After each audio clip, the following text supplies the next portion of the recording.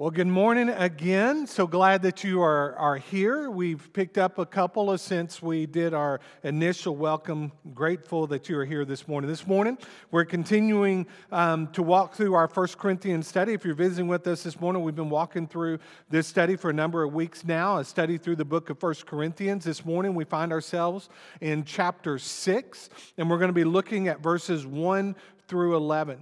This morning, we're going to pick up where we ended last week with Paul. Last week addressed the issue of church discipline with the congregation here in the city of Corinth. This morning, I've entitled our message, Radically Changed Lives. I chose this title because the life of a believer should look radically different than the life of an unbeliever, because we have been radically changed and delivered from the curse of sin by our amazing Savior. Do you agree with that this morning? Do you agree that our lives should look different than those outside the doors of this church that are unbelievers? I hope so. Within our study last week, Paul addressed church discipline. He is now addressing litigation amongst believers. Have you noticed, if you watch TV, that it seems like most of the commercials today are centered around things like pharmaceutical sales, insurance sales, vehicle sales, cellular phone sales, and then you also have those injury attorney commercials. You've got the strong arm of the law. You've got the Texas hammer. You've got the one guy that says real clients, real results. You drive down the highway and it seems like every other billboard is a lawyer boasting of winning millions upon millions of dollars for their clients. I don't think any of us would disagree that there are a time we need lawyers and we need a court system. Paul makes that abundantly clear in his writings. But what we're going to see this morning is that when it comes to the church, when it comes to us having differences one another, we're to take our differences before the saints. We're not to take our differences to the court of law. This week I texted a lawyer friend and I asked him if he had any idea how much money is spent each year in civil law. And I made the statement that I thought that it was probably in the hundreds of millions of dollars. And he quickly corrected me and he said, no, it's more like in the billions of dollars. He then sent me a link that indicated that litigation spending is a multi-billion dollar industry, and it's only increasing year over year by tens of millions of dollars. Think about that. I wonder how much of those millions of dollars are spent between one Christian suing another Christian. I like what Keith Krill shared. He said, "We are a sue-happy society. I'll sue you" are two of the most overused words in our American vocabulary today, because everybody is suing everybody else. Children are suing parents, students are suing teachers, players are suing coaches, spouses are suing spouses, Christian neighbors are suing each other, Christian faculty members are suing their schools, churches are suing churches, churches are suing their pastors, pastors their congregation, and the list goes on and on. What we see in our society is nothing new. 2,000 years ago in ancient Greece, within this city of Corinth, it was made up of a bunch of sue-happy people as well. William Barclay in his commentary writes, the Greeks were characteristically a litigious people. The law courts were one of their chief modes of entertainment. In a Greek society, every man was more or less a lawyer and spent a very great part of his time either deciding or listening to law cases. I mean, think about it today. How many, I don't watch afternoon television, but I know that there's a lot of afternoon court shows, like what is the one, Judge Judy? You know, shows like that. I mean, we get great entertainment watching these shows on television. And what we see today is the same thing that was happening 2,000 years ago. Our message point this morning is this: Paul challenges us to take our problems before the saints. Here's what I love about the Word of God. Many people do not believe that the Word of God speaks about practical issues that you and I deal with on a daily basis. But almost everything you and I face can be found in God's Word. There is an answer to your greatest questions in God's Word. In fact, we read in 2 Timothy 2:16 through 17, that all Scripture is breathed out by God and profitable for teaching, for reproof, for correction, and for training in righteousness, that the man of God may be complete, equipped for every good work. God's Word is living. We're told here it is profitable. It is good for teaching, for reproof, for correction, and for training. The Word of God makes us better. It makes us better as individuals. It makes our families better. It makes us better husbands and wives. It makes us better parents, better children, better bosses, better employees, better students, better athletes. God's Word simply makes us better. We need to take God's Word, and as we're told in James 1:22, we need to be doers of the Word and not just hearers only. Notice our first point this morning. It is this: disagreements between believers. We don't know what kind of disputes were going on within this church, but most likely what they were dealing with were civil issues, not necessarily criminal issues. And Paul calls out this church because they were taking their trivial issues before an unbelieving court system instead of handling them amongst themselves. I've labeled our first subpoint this morning this: living in a grown-up world. Sometimes in life, you and I need to put on our big boys and big girl pants, don't we? And we need to face our issues like adults instead of running from our issues. We know this. Conflict is nothing new.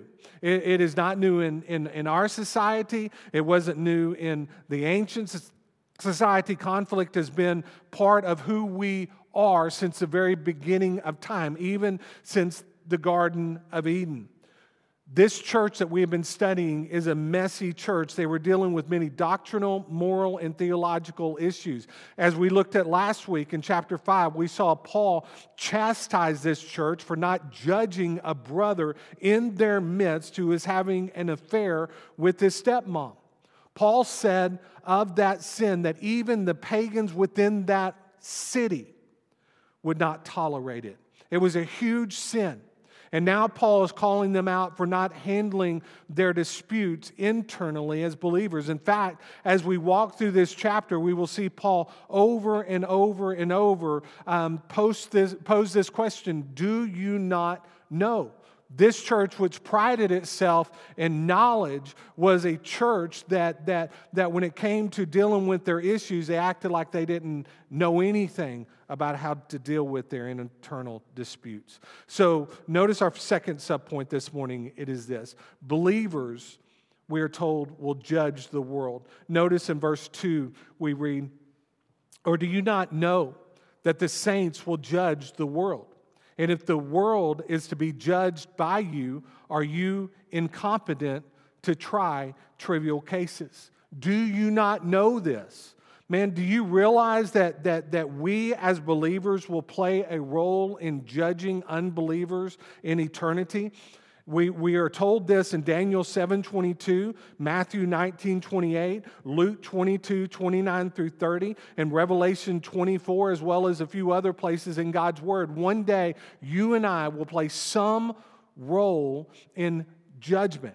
I have no idea what that's going to look like. I just know that God's Word tells us that we're going to have a role in that. And what Paul is trying to nail down with these believers is this: if one day we're going to judge with Christ in His future kingdom, shouldn't we be able to handle trivial problems between believers? It's important to note here that Paul is dealing, again, with trivial issues. He's dealing most likely with civil issues. Paul is not talking about criminal cases here. When we break the law of the land, we will face the judges of the land, right? There is a place for cases within the court of law, but there is no reason for petty disputes between believers to be handled in a court of law. Next, Paul tells us that believers will also judge the angels. In verse 3 we read, "Do you not know that we are to judge angels? How much more then matters pertaining to this life?" Not only will we judge an unbelieving world one day, but somehow we're going to judge angels. Again, what this looked like, we're not told, but these would be those fallen angels. The point is this: if we will one day judge the angels whom we cannot see, shouldn't we be able to handle things internally amongst ourselves? Next, Paul points out that unbelievers should not judge believers. In verse 4 we read, "So if you have such cases, why do you lay them before those who have no standing in the church?" I like what Pastor Bob Diffenbaugh shares. He says, Paul drives home this point he makes in verses 2 and 3 in verse 4. If we as believers will judge both the world and the angels at the coming of Christ, why in the world do we turn to the world's judicial system to pronounce judgment in a dispute between two believers? This is especially true in light of what we learned and studied in the early part of 1 Corinthians chapter 2.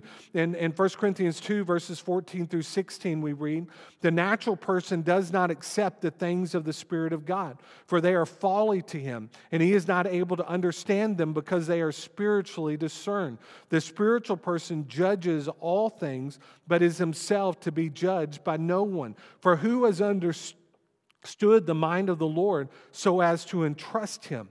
But we have the mind of Christ." So what Paul is saying here is, given the inability of the world to comprehend spiritual things, that alone disqualifies them from judging us when it comes to trivial matters. Now understand this, Paul says that, or is not saying that believers should just forget about their problems with other believers. We know what that's like when we harbor bitterness toward one another, or when we harbor ill will toward one another. So often we probably sweep our problems underneath the rug. That could happen at home, that could happen at work, that could happen at church, and eventually what happens when we suppress those things, we eventually blow up, don't we? Paul's not saying that at all. We don't forget about our disputes and move on. What he does is he encourages us to take our problems to one another to get on the other side of them. Notice next we read here, believers are to judge believers. In verses 5 and 6, Paul writes, "I say this to your shame.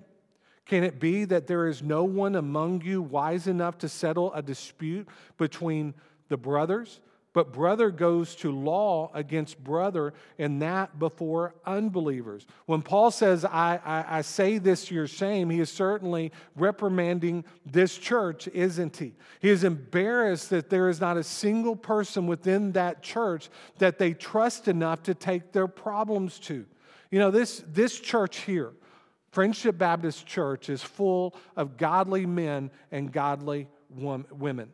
You know, we may not be able to walk you through every struggle and every problem that you're going through, but we certainly can point you to someone that can.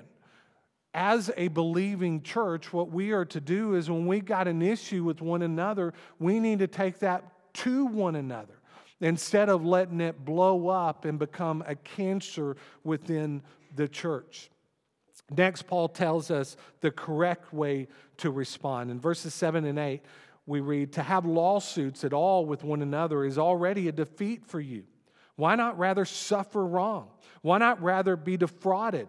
But you yourselves wrong and defraud even your own brothers." You know, everyone loses when two believers go at each other, right? If you've been a part of the church long enough, then you probably have seen that.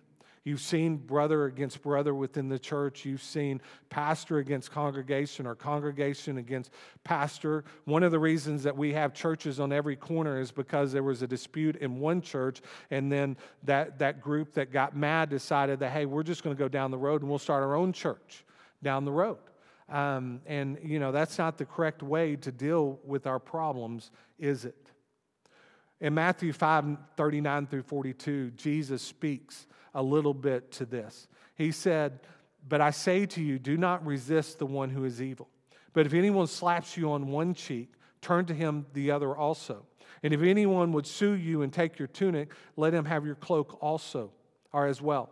And if anyone forces you to go 1 mile, go with him 2 miles. Give to the one who begs from you, and do not refuse the one who would borrow from you. Taking another brother or sister to court is inconsistent with who we are as believers. Before salvation, that's what we would have done. Before Christ, that is what we would have done. But post-Christ, we recognize that for the sake of Christ, it is better to suffer wrong. It is better to be defrauded. Chuck Swindoll in his commentary writes, in any lawsuit, the goal is to win big. Nobody files a case with the courts if they expect to lose. Yet according to Paul, the very fact that they resorted to civil litigation meant that from God's perspective, they had already lost. As the world watched Christian love and fellowship disintegrate into hate and infighting, they sneered at the claims of the faith even more than usual. You know, when there are struggles within the church that spill out into the community and into our society, we know that Christ is damaged, or the witness we have for Christ is damaged. That's why it's important for us to handle our problems internally. Before Christ, we would have handled them differently, but post-Christ, we're to handle them in a godly way. Now, Paul is going to remind the church in our next point that the difference between the life of a believer and the life of the unbeliever. He's going to speak to that. Our second point is this: live out your new identity. In verses 9 through 11 we read, "Or do you not know that the unrighteous will not inherit the kingdom of God? Do not be deceived, neither the sexual immorality, nor idolaters, nor adulterers, nor men who practice homosexuality, nor thieves, nor the greedy, nor the drunkards, nor the revelers, nor swindlers will inherit the kingdom of God. And such were some of you, but you were washed, you were sanctified, you were justified in the name of the Lord Jesus Christ and by the Spirit of our God." In these 3 verses, Paul tells us that there is a big difference between the life of a believer and the life of an unbeliever, right? We know that because God's Word tells us that. In 2 Corinthians 5:17, I know I read this passage of Scripture almost every week, but it speaks of who we are post-salvation compared to who we were pre-salvation. We read here, "If anyone is in Christ, he is a new creation. The old has passed away, behold, the new has come." There is a huge difference between, there should be a huge difference between our life before Christ and our life after Christ. Man, who we were. Paul says here in this passage of Scripture, "Or do you not know?" Once again, that question is posed to that congregation as well as to us. And he's saying again, if you do not know, you should know. If we don't know these things, we should know. He then lists out multiple sins that unrighteous people participate in. He lists the sin of sexual morality, idolatry, adultery, homosexuality, thievery, greediness, drunkenness, revelers, and swindlers. Man, that is a big, long list. And we just read that those who participate in these particular sins will not inherit the kingdom of God. That is a reprimand that Paul is issuing against this congregation as well as against us. I love what Ray Pritchard, how he kind of sums up this here. He said, "Heaven is not for people who live in their sins."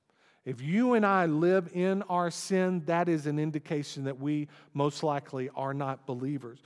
But he says this: heaven is for people who have been forgiven of their sins. A person who lives in their sins is one who is unrepentant. Paul is not saying that we as Christians cannot commit one or more of those sins, because we know that we can, because some have. A believer may commit one of those sins. They may commit that sin one time or 50 times. But eventually, a believer will come to the point where they are broken over their sins. They don't continue to live habitually caught up in that sin. As believers, we must recognize that Jesus always calls us to a place of perfection.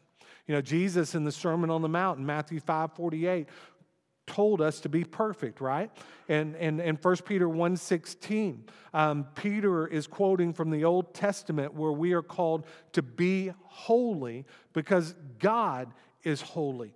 Again, in the Sermon on the Mount in Matthew chapter 5:19 through 20, Jesus calls us to righteousness, a state of being in right standing before God.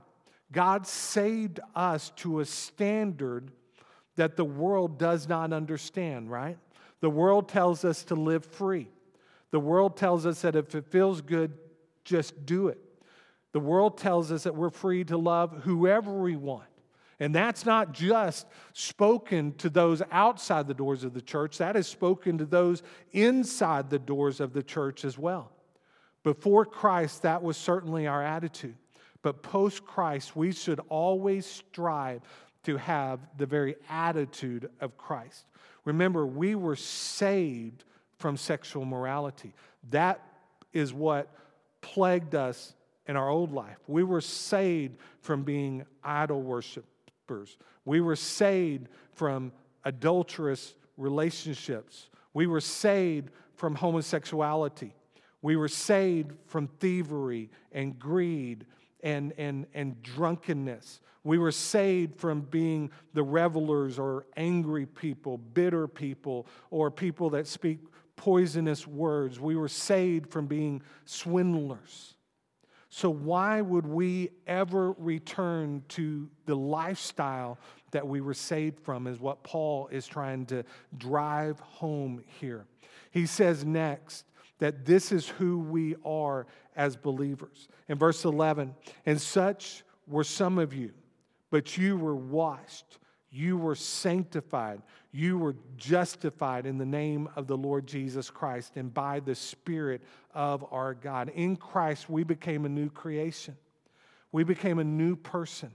Man, we were washed, we were justified, we were sanctified. This happened because Jesus saved us and the Spirit of God got into us. Because the Spirit is in us, we are not only a new person, but we should seek out living as the new person that Christ set us apart to become. Ray Pritchard points out 7 things God gives children at salvation. This is not an exhaustive list, but this is a good list that helps us realize who we are in Christ. The first thing that God gives us is a new song. Psalm 43 says, He put a new song in my mouth, a song of praise to our God. Many will see and fear and put their trust in the Lord. Man, I love that. He put a new song in our heart. I don't know about you, but I love singing new songs. I love singing old songs, but I love singing new songs because that's what God gave me at salvation. He gives us a new name also. We're not identified any longer by that old name who we were before Christ. But in Isaiah 62:2 we read, the nations shall see your righteousness, and all the kings your glory. And you shall be called by a new name that the mouth of the Lord will give you. He gives us a new heart in Ezekiel 36:26. And I will give you a new heart and a new spirit I will put within you. And I will remove the heart of stone from your flesh and give you a heart of flesh. He also gives us a new life. You know, when we baptize somebody, this is where we get that passage of Scripture about how we are buried with Christ in the likeness of His death so that we might rise to walk in the newness of life. We read here in Romans 6:4, we were buried, therefore, with Him by baptism into death, in order that just as Christ was raised from the dead by the glory of the Father, we too might walk in the newness of life. We are born unto newness. He gives us also a new beginning. In 2 Corinthians 5:17, again, if anyone is in Christ, he is a new creation. The old has passed away. Behold, the new has come. And he also gives us a new self. In Ephesians 4:20 through 24, we read, "But this is not the way you learned Christ, assuming that you have heard about him and were taught in him, as the truth is in Jesus, to put off your old self, which belongs to your former manner of life and is corrupt through deceitful desires, and to be renewed in the spirit of your minds, and to put on the new self, created after the likeness of God in true righteousness and holiness." And then finally, he gives us a new birth. In 1 Peter chapter 1, verses 3 through 5, we read, "Blessed be the God and Father of our Lord Jesus Christ. According to his great mercy, he has caused us to be born again to a living hope through the resurrection of Jesus Christ from the dead, to an inheritance that is imperishable, undefiled, and unfading, kept in heaven for you, who by God's power are being guarded through faith for a salvation ready to be revealed in the last time." Man, we are new men, women, students, and children at salvation. And we need to live like the new people we are. Again, in 1 Corinthians 6:11, we read, "But you were washed, you were sanctified, you were justified in the name of the Lord Jesus Christ and by the Spirit of our God." You and I, we belong to God. He purchased us with his blood. He washed us. He justified us. He sanctified us. Man, we are new. And as we close this morning, remember this: because we are new in Christ, it is because of who we have become that we should not seek to profit off of brother in the court of law. It is because of who we have become that we should not want to participate in the lifestyle that once consumed us, the very lifestyle that we were saved from. Because we are new, let us live like the new person we have become, not like the person we once were. You may be here this morning and you are still caught up in a life of sin. I want you to know this morning, you don't have to remain as you are today. You can be saved. You can be set free from the bondage of sin. You can receive the Spirit of God in you at the moment of your salvation. You can be justified. You can be sanctified. You can be made new. What does it take? It takes you calling upon the name of the Lord Jesus Christ and confessing with your mouth that Jesus Christ is Lord and Savior, and believing in the resurrection and asking the Lord to forgive you of your sins. If you're here this morning and you do not have a relationship with Jesus Christ, I want to invite you this morning to come and make the greatest decision that you could ever make. You may be here this morning and there is a particular sin habit that you are caught up in, and you're a believer and you feel like there's no way to get out of it. I want you to know there is a way to get out of it. If you got into it, you can get out of it, okay? You may be here this morning and you need